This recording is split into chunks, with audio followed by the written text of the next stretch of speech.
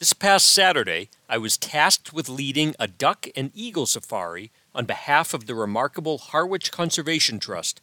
With a full roster of 15 hopeful birdwatchers, my plan was to check various spots around the big pond complex in Harwich and Brewster, a great area to see winter ducks and the eagles that eat them.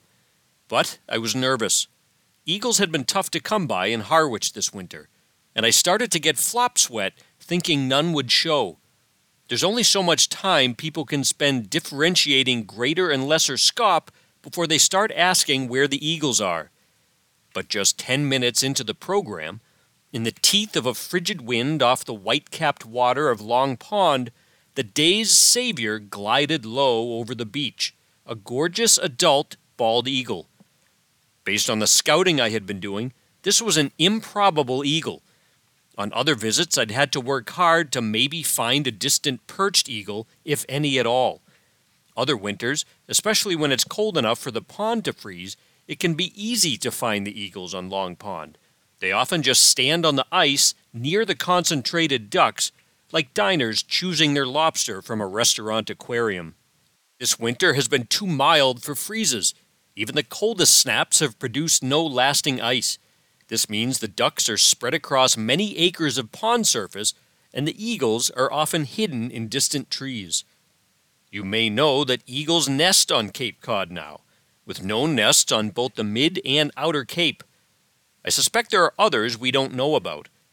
I checked the outer Cape nest back on January 30th and found they were already incubating eggs. These big birds start early, which means having to sit on those eggs through whatever snowstorms late winter brings. If you find an adult eagle this time of year and have time to watch it, do so. You may eventually see some evidence of a nest. The ducks are not too shabby right now either, and much easier to find.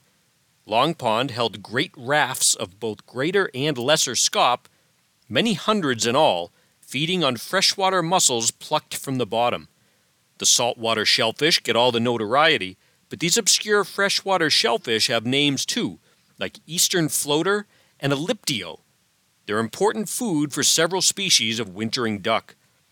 The pond also held as many as 6 common loons, a moderately out-of-place red-throated loon, and big flotillas of common mergansers hunting the herring, plus scattered common goldeneye, buffleheads, and other waterfowl.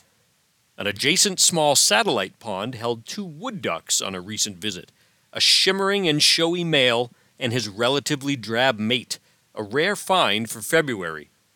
I'm leading another of these walks on Saturday, but it's full. If you have a hankering to learn more about pond ducks, Mass Audubon has a program scheduled for Friday morning at Duck-Rich Herring Pond in Eastham, where eagles have also been regular this winter. Ably led by one of my bird-smart colleagues. I may crash that duck party myself on the way to the office.